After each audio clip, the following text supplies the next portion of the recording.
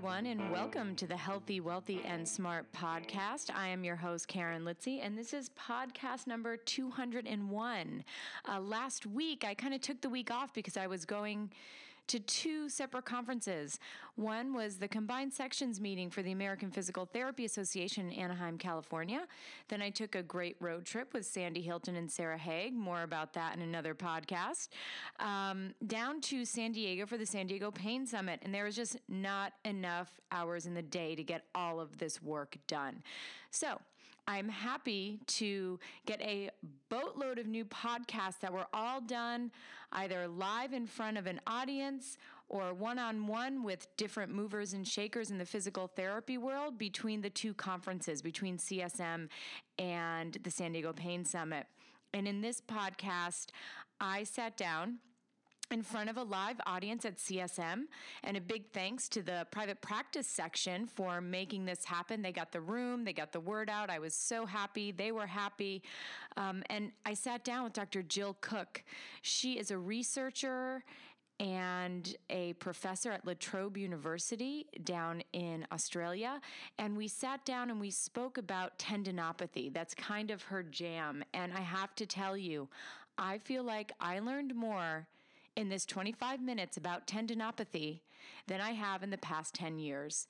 She's funny, she's smart, and she's quick. And this was a great interview. I hope you guys all love it. There is a Q&A, but that's going to be with the next podcast that I did with Dr. Karim Khan. So you'll get the Q&A from both her and from Karim because I think there was a little interplay on the Q&A and I didn't want to break that up. So you'll have to wait for the next podcast for Dr. Cook's Q&A from the audience, which was really great. So before we get started, I just want to thank the sponsor for today's podcast, and that's audible.com. So if you're looking for a free download and a free month, then go to audibletrial.com/healthy-wealthy-smart. They have over 180,000 titles to choose from. All you have to do is go to that link. Again, it's audibletrial.com/healthy-wealthy-smart, and you can get your free book and your free month. Okay, so this was really fun. This is the first time I ever did this in front of a live audience, and I think it went pretty well. People really liked it. There were a lot of students in the audience, which was great because then they got to talk to Dr. Khan and Dr. Cook afterwards, which made me very, very happy. So without further ado, please enjoy this interview with Dr. Jill Cook. Podcasting is a terribly intimate medium. It puts people in your ears all throughout your day, in your commute, while you're exercising, or while you're on an airplane trying to fall asleep with the baby crying next to you, won't let you, and you're trying to just catch a couple extra winks before you land at CSM. So it's really, really cool when people, especially in such a niche field like PT, come together and share ideas and thoughts. And that's what the field of podcasting can do. And Karen's been doing this for a while now. Her podcast, Healthy, Wealthy, and Smart. You can download it on iTunes, and that's what I suggest you guys do. And just take a peek. Head on to iTunes and search just the field, physical therapy, and you'll find a bunch of great shows. Without further ado, your host of Healthy, Wealthy, and Smart. Yay. Karen, And so because a lot of people are listening to this, that was Jimmy McKay, the host of the PT Pintcast, who's just killing it right now, which is awesome. So thank you so much. Today we are coming to you from CSM in Anaheim, California, Combined Sections meeting. And I was lucky enough to have Dr. Jill Cook and Dr. Karim Khan, who will be up next, say yes and come and do this. So I'm super psyched and a little nervous. So we're sitting here now with Dr. Jill Cook. So if you want to just tell everybody a little bit about you, and then we'll get going. Yeah, I've been a physio for too many years to mention. Primarily a clinician in sports until I got into research in the mid-90s, and pretty much been a full-time researcher since then, but still see patients because I think that's really important that you keep your feet on the ground. So consult in problem tendons mostly. Mm-hmm. And today, that's kind of what we're going to be focusing our interview on, is kind of busting some common myths that people have about tendinopathy. We're going to talk about four, maybe more, but just the top four. I think there's probably a lot more than that. So let's just get right into it. So one of the first myths that I came across, and you guys can probably all agree, is that eccentric exercises are the best, and in some people's minds, the only exercises to do when with someone with a tendinopathy. So what is your response to that? Well, it's a little bit hard because they're the most researched exercise form, and so if you are evidence-based, then it's easy to say that eccentrics are probably the best to do. When you go back and think about what they offer to a tendon and the muscle tendon unit and the kinetic chain, it becomes obvious that they're deficient. And one of the reasons that it doesn't show up in the research trials, that they aren't effective across populations with tendinopathy, is that they're often investigated in a very homogeneous population. So if you think about the classic Alfredson paper, it was middle-aged recreational male runners. And they're fine for middle-aged, recreational male runners, but they're not that great for the younger sprinter, they're not that great for the older person. So there's a population problem as well. But probably more importantly, they actually don't address the strength deficits of the muscle, they don't address the strength deficits of the kinetic chain, and they probably don't address the new findings that we're getting from our research, that we have motor drive changes in tendinopathy as well. So they're actually quite deficient in being able to restore full function, and that's why we don't use them selectively. And so what then is the best way to sort of to rehabilitate and help people recover from a tendinopathy? What exercises do you use and do you promote? Okay. So I think this is probably going to go on to another one of your questions, but it's really about treating the person in front of you. So it's easy to say that there might be a certain type of exercise and a certain number of repetitions that you might want to do, but it's really about, are they a young sprinting athlete? Are they an older woman with gluteus medius tendinopathy? And your exercise is going to be completely different based on that. A couple of sort of key principles that you can say is you must have muscle strength, and that can only be got with isotonic exercises, so a concentric and eccentric strength program. And if you have really good strength, that probably protects your tendons as well as a lot of other things will. The other thing that you need if you're a higher level athlete is the ability to store and release energy, so the ability to do faster movements. And eccentric movements actually come in with these energy storage and release movements. The difference about them when they're used there and when you use them as a slow exercise in rehabilitation is the speed. Eccentric exercises are needed in tendinopathy, but quite fast to store the energy before you release it as the tendon acts like a spring. So you need the strength, you need the ability to store energy in the tendons, you need the rest of your kinetic chain functioning, you need to be able to do everything to return the person back to their level of sport or activity. Right. And you're right, that kind of leads right into the next question or next myth, I guess, and that would be, can you use the same sort of tendon protocol on every tendon or on every person? So, there is obviously a lot of research on Achilles tendinopathy, and so can you take that Achilles tendinopathy research and apply it to a bicep or to a gluteus medius? And if not, then what? Yeah. Well, if I suggested that you could treat everybody with low back pain exactly the same, you'd all fall apart, and I'd be deregistered for suggesting something like that. And yet it seems that we can do the same sort of thinking in tendons, and that's quite acceptable. Clearly, every tendon is different. You can't treat a supraspinatus like an Achilles tendon, so tendons are different. Then you've got differences between men and women. There are different profiles of tendons. You've got different profiles for young and old people. But you can actually even go lower than that. So if you look at the Achilles tendon, you can't treat an insertional Achilles the same as a mid-Achilles. And you can't treat either of those the same as a peritendinous Achilles problem. So not only can't you treat every tendon the same, there are so many things about the presentation of the person that means that you have to be so individual with your program.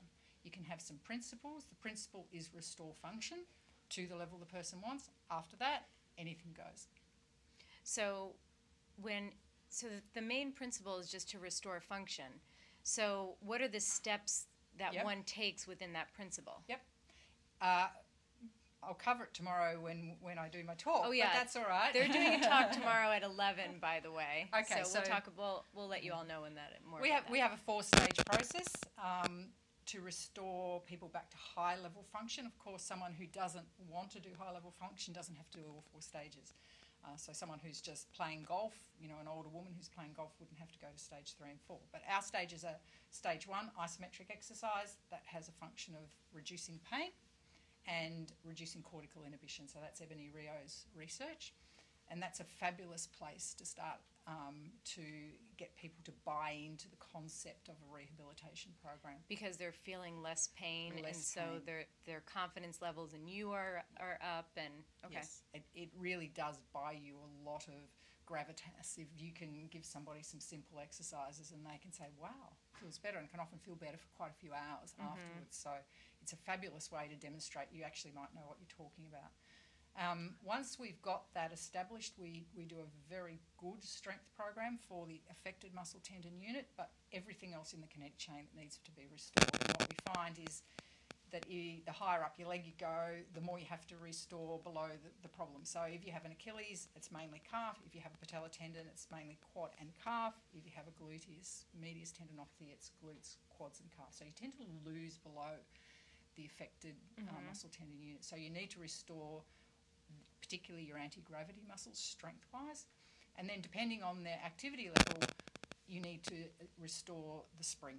So tendons act like springs, so you then need to actually make the spring work again. And that's the faster movements, it's the energy storage movements, and then adding to that endurance. So if somebody wants to play football, they've not only got to have a great kinetic chain and a great set of springs, leg springs and individual springs, they've got to be able to do it repeatedly.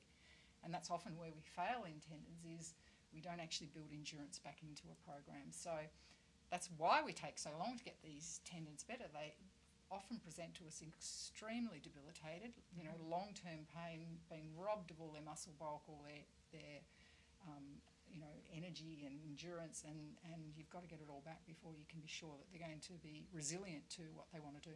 Sure, and then how do you deal with those patients who, let's say you take them from stage 1 isometric, stage 2 some isotonics, they feel better and they say, see ya. Yep, and say, fine. I'm good. I don't need it anymore. Goodbye. Yep. I always say, my role is to advise you, and if you want to do something else, that's fine with me. See you in a couple of weeks. when the pain comes back. back. Yeah, exactly.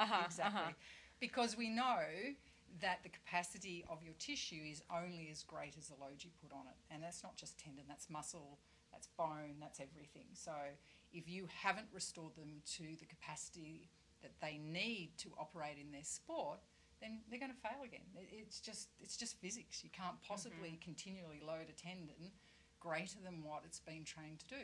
And, it's not rocket science.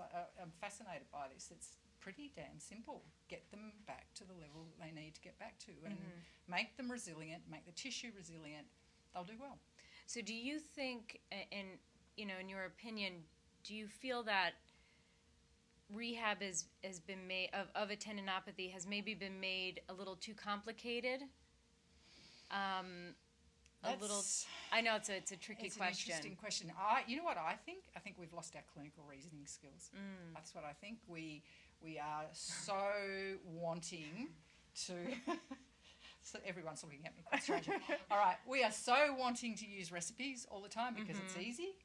And you can't use recipes. You have to actually, as I say, treat the person in front of you. You have to be thoughtful. You have to assess well. You have to reassess. You have to have strategies for the non-adherent patient. You have to have strategies when things aren't going well. And that's all disappeared. And, we want to be able to rub something and hand them a sheet of paper and send them out the door. It just doesn't work. It works in some simple things. Sprain ankle, we can get away with that sort of stuff. Complex chronic type of pain, and I use that in long term as in not chronic, pain conditions take longer and more of your skill set. Yeah, and a little more planning, doing, acting, revising, planning, doing, acting. So these cycles that kind of need to happen throughout rehab versus, like you said, a cookie cutter, a recipe, And if you ask a bunch of physios what is the highest tendon load, they don't know. How can you restore function if you don't know what the highest tendon load is? You've got to be able to know that. And the other thing, aside from clinical reasoning, we've lost is our exercise prescription capacity. You know, if we don't give 3 lots of 10 for every single thing that walks out the door, we're not worth our salt as physios. And 3 lots of 10 is not going to cut it. It's not going to be a strength program. It's not an endurance program. It's some Mickey Mouse thing in between that is just not going to do it. So we've got to be better at all of those things before we're going to be better. We should be the practitioner of choice for tendons because they need exercise and loading, and they need the correct loading. We shouldn't be the people that people come and see after they've had 2 injections and seen 4 other professions and had it rubbed and, you know, everything else. We should be the practitioner of choice. Absolutely. Absolutely. Thank you for that.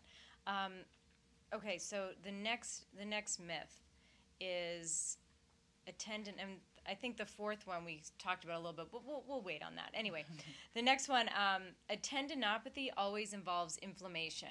And I think this is very common misconceptions. And even when patients will come in, they'll say, oh, it's, I have an inflammation. I get inflammations here or here or here, and that's why my tendons hurt. So is that true? Is that not true? Is it somewhere in the middle? Well, it was originally thought to be a tendinitis in the 70s, and then there was a fantastic study that suggested that it wasn't, that it was a degenerative condition, and that was pretty much gospel for a while. Inflammation's making a comeback in the literature, and which is driving clinicians like me mad, and I hope everyone here mad as well. Simplest thing to say to your patients is, tell me if rest, ice and anti-inflammatories help you, because we did that. We did that in the 80s, and it didn't help one of our patients with tendinopathy. And so I think that's the best clinical message you can give to people. Treating it as an inflammatory condition isn't going to help you, and we have to actually find other strategies to treat you. In terms of what's in the literature, all tissues are the same. So the tendon's not different from other connective tissues, so it's going to respond in similar ways. So there will be some inflammatory markers that are probably cell signalling, and there will be some inflammatory cells because it's a tissue that's injured. But I think the key thing for me is inflammation is not the driving process. It is not the thing that's creating the pain. It is not the thing that's continuing the pathology or continuing to create the problems that are bringing the person in front of you. So people are fine to talk about inflammation in the literature. I think clinically it doesn't help us at all. In fact, it puts us back to where we were 30 years ago, and that wasn't a good spot to be in. And I think it's like a pendulum, jump on whatever swinging pendulum you want to, and that's it at the moment. But it's not the thing that's creating the problem for us. And so what is? Well, probably, it depends what you want to call the problem. Is it the pathology or is it the pain? Because they're actually different things. You can't say that the pathology in the tendon is the same as the pain in the tendon because they're not connected. And one is a risk factor for the other. So what causes the pathology? It's probably an overload, or not probably, it will be an overload of the tendon where you have exceeded the capacity of the tissue, either chronically or acutely sometimes, very occasionally acutely, not that often. What causes the pain seems to be the same thing, where you have a response in the tendon, and the tendon cell is probably responsible for both the start of the pathology cycle as well as producing the substances, the nociceptive substances that are detected and become pain. So the cell is intimately involved, the tendon cell is intimately involved in the whole process. Interesting. And how do you respond to someone who's, let's say it's an acute injury, and the first thing they want to do is put ice on it? I mean, do you say ice to ice or not to ice? No, I usually say, does ice help? And they usually say no. I say, don't waste your time, spend your time doing exercise.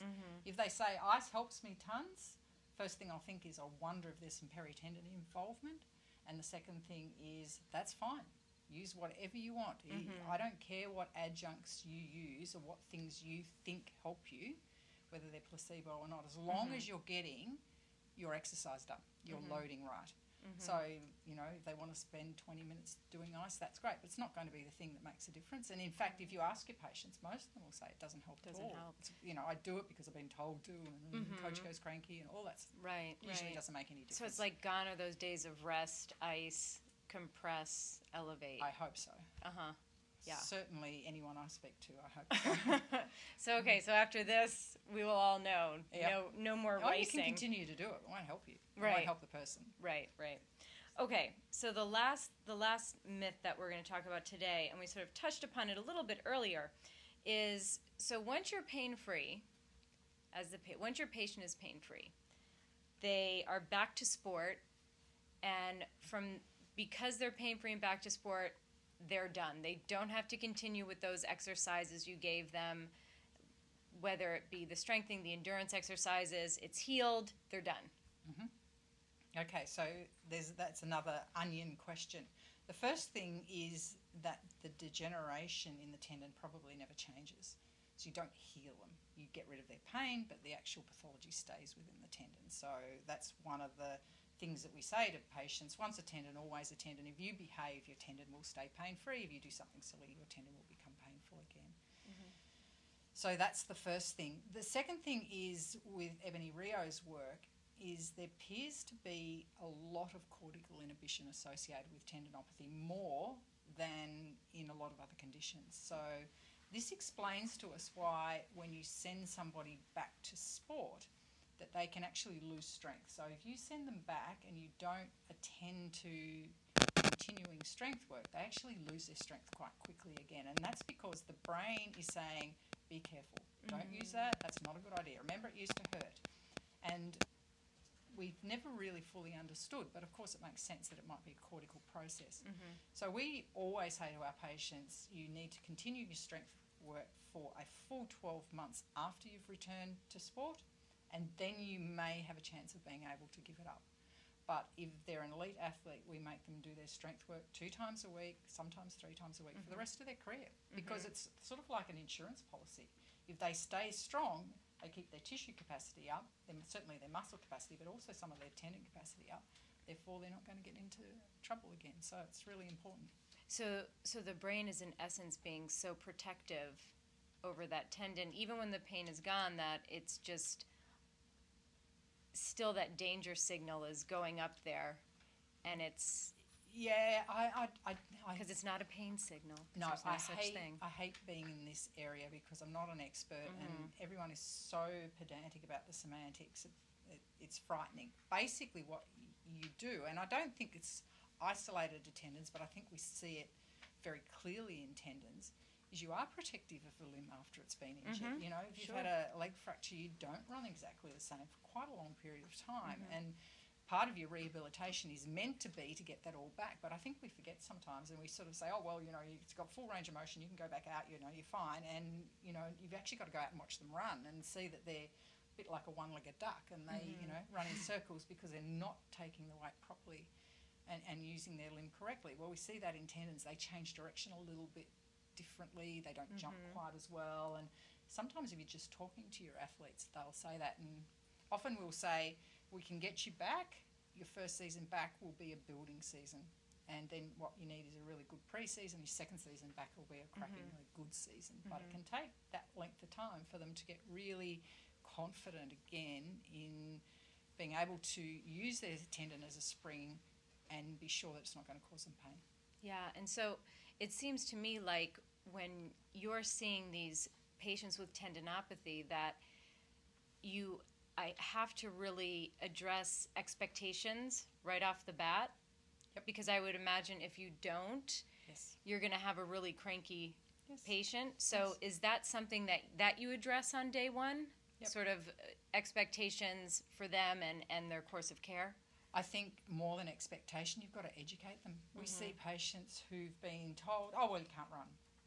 And nobody's told them why.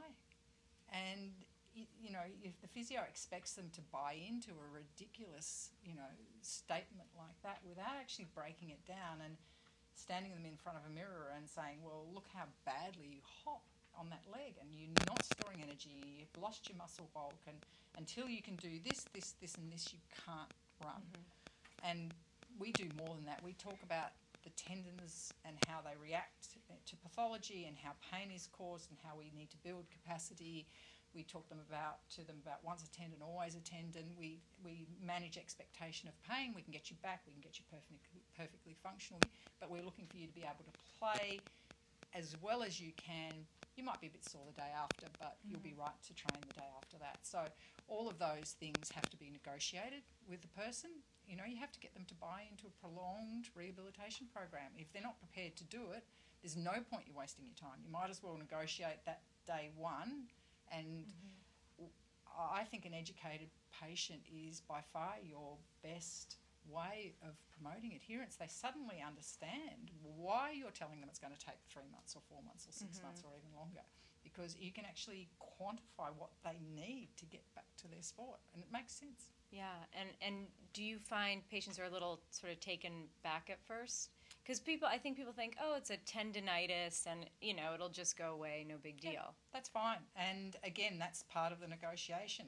You know, this is what I think, this is how long it's going to take, these are the reasons why I think it's going to take that long. If you want to do something else, that's fine by me, because I can't make it any quicker and I can't make it any better. So we either do this program, or I'm really happy if you go somewhere else. You know, we shouldn't be selling messages that we can't deliver. You know, the profession down the road does that, and you know, often the people I see the desperate and dateless a bit, and so they've been there, they've done it, they've done every injection under the sun, they've done every rehabilitation protocol under the sun, they've seen every profession, and it's probably refreshing for them to have someone who tells them something like the truth instead of promising things. Right. Instead of making empty promises, Yeah, telling them exactly kind of this is the deal, this is how long it's going to take. Yes. So you either buy into it for your health, or like you said, you can go somewhere else. Yeah, absolutely. Well, those were kind of the four biggest myths that we wanted to cover today. So I thank you very much. Is there anything else? I know we can probably have her here for 3 hours. Yeah. Is there anything else you'd like to talk about with tendinopathies? But is there what is your biggest takeaway? What would, you know, when it comes to a patient with a tendinopathy, they're coming in to see you. What is if you were to say to one of your students or to a therapist, you know, this is really the one thing I want you to understand when a patient with a tendinopathy is in front of you? You're probably not going to like the answer. But I love it. It doesn't matter. So in however many years I've been seeing second opinion tendons, there's not one that I haven't been able to adjust something in a positive way. The one thing I would, if I had a student, would be to say, look at the rubbish clinical decision that's been gone on here. Look at the rubbish assessment. Nobody's looked at X, Y, and Z. And the take-home message for the physios is absolutely go back to your first principles and get it done properly. Because you can fake and bake a whole lot of injuries. You can't get away with tendons doing that. Yeah, well, great advice. And now, if people want to find out more about you, where can they find you? Not very many places. I know you're on Twitter. I know you're on Twitter because I follow you on Twitter. I'm on Twitter, and the university website, La Trobe Uni website, but I don't sort of go looking for a large profile. I sort of hide a bit. So Twitter, I like a Twitter fight. I'm really up for a Twitter fight, but only on tendons. I only tweet on tendons. I don't do anything else. So I'm up for any sort of discussion along that line. Great. And then that's La Trobe University, Melbourne, Australia. Yeah. And also on there has all of your publications as well. So if you wanted to look up and there's a lot of them, but a lot of her publications, they're all on that website as well. So thank you so much for coming on and taking time out of CSM and meeting us. So thank you very much. My pleasure. Thanks. Well, that was really great, and I want to thank Dr. Jill Cook for taking time out of her schedule at CSM. Like I said, I learned more in this podcast than I have in the last couple of years when it comes to tendinopathy. Now, make sure you tune in this Thursday, or tune in for the next podcast with Dr. Karim Khan, because we're going to have the Q&A from the audience, both from Dr. Cook and from Dr. Khan. I didn't want to split it up because then it would have sounded kind of weird. So there are some great questions of Dr. Cook concerning tendinopathy. So tune in for the next podcast. You'll get those questions, and you'll get to hear from Dr. Karim Khan. So again, thanks for listening. Have a great couple of days, and stay healthy, wealthy, and smart.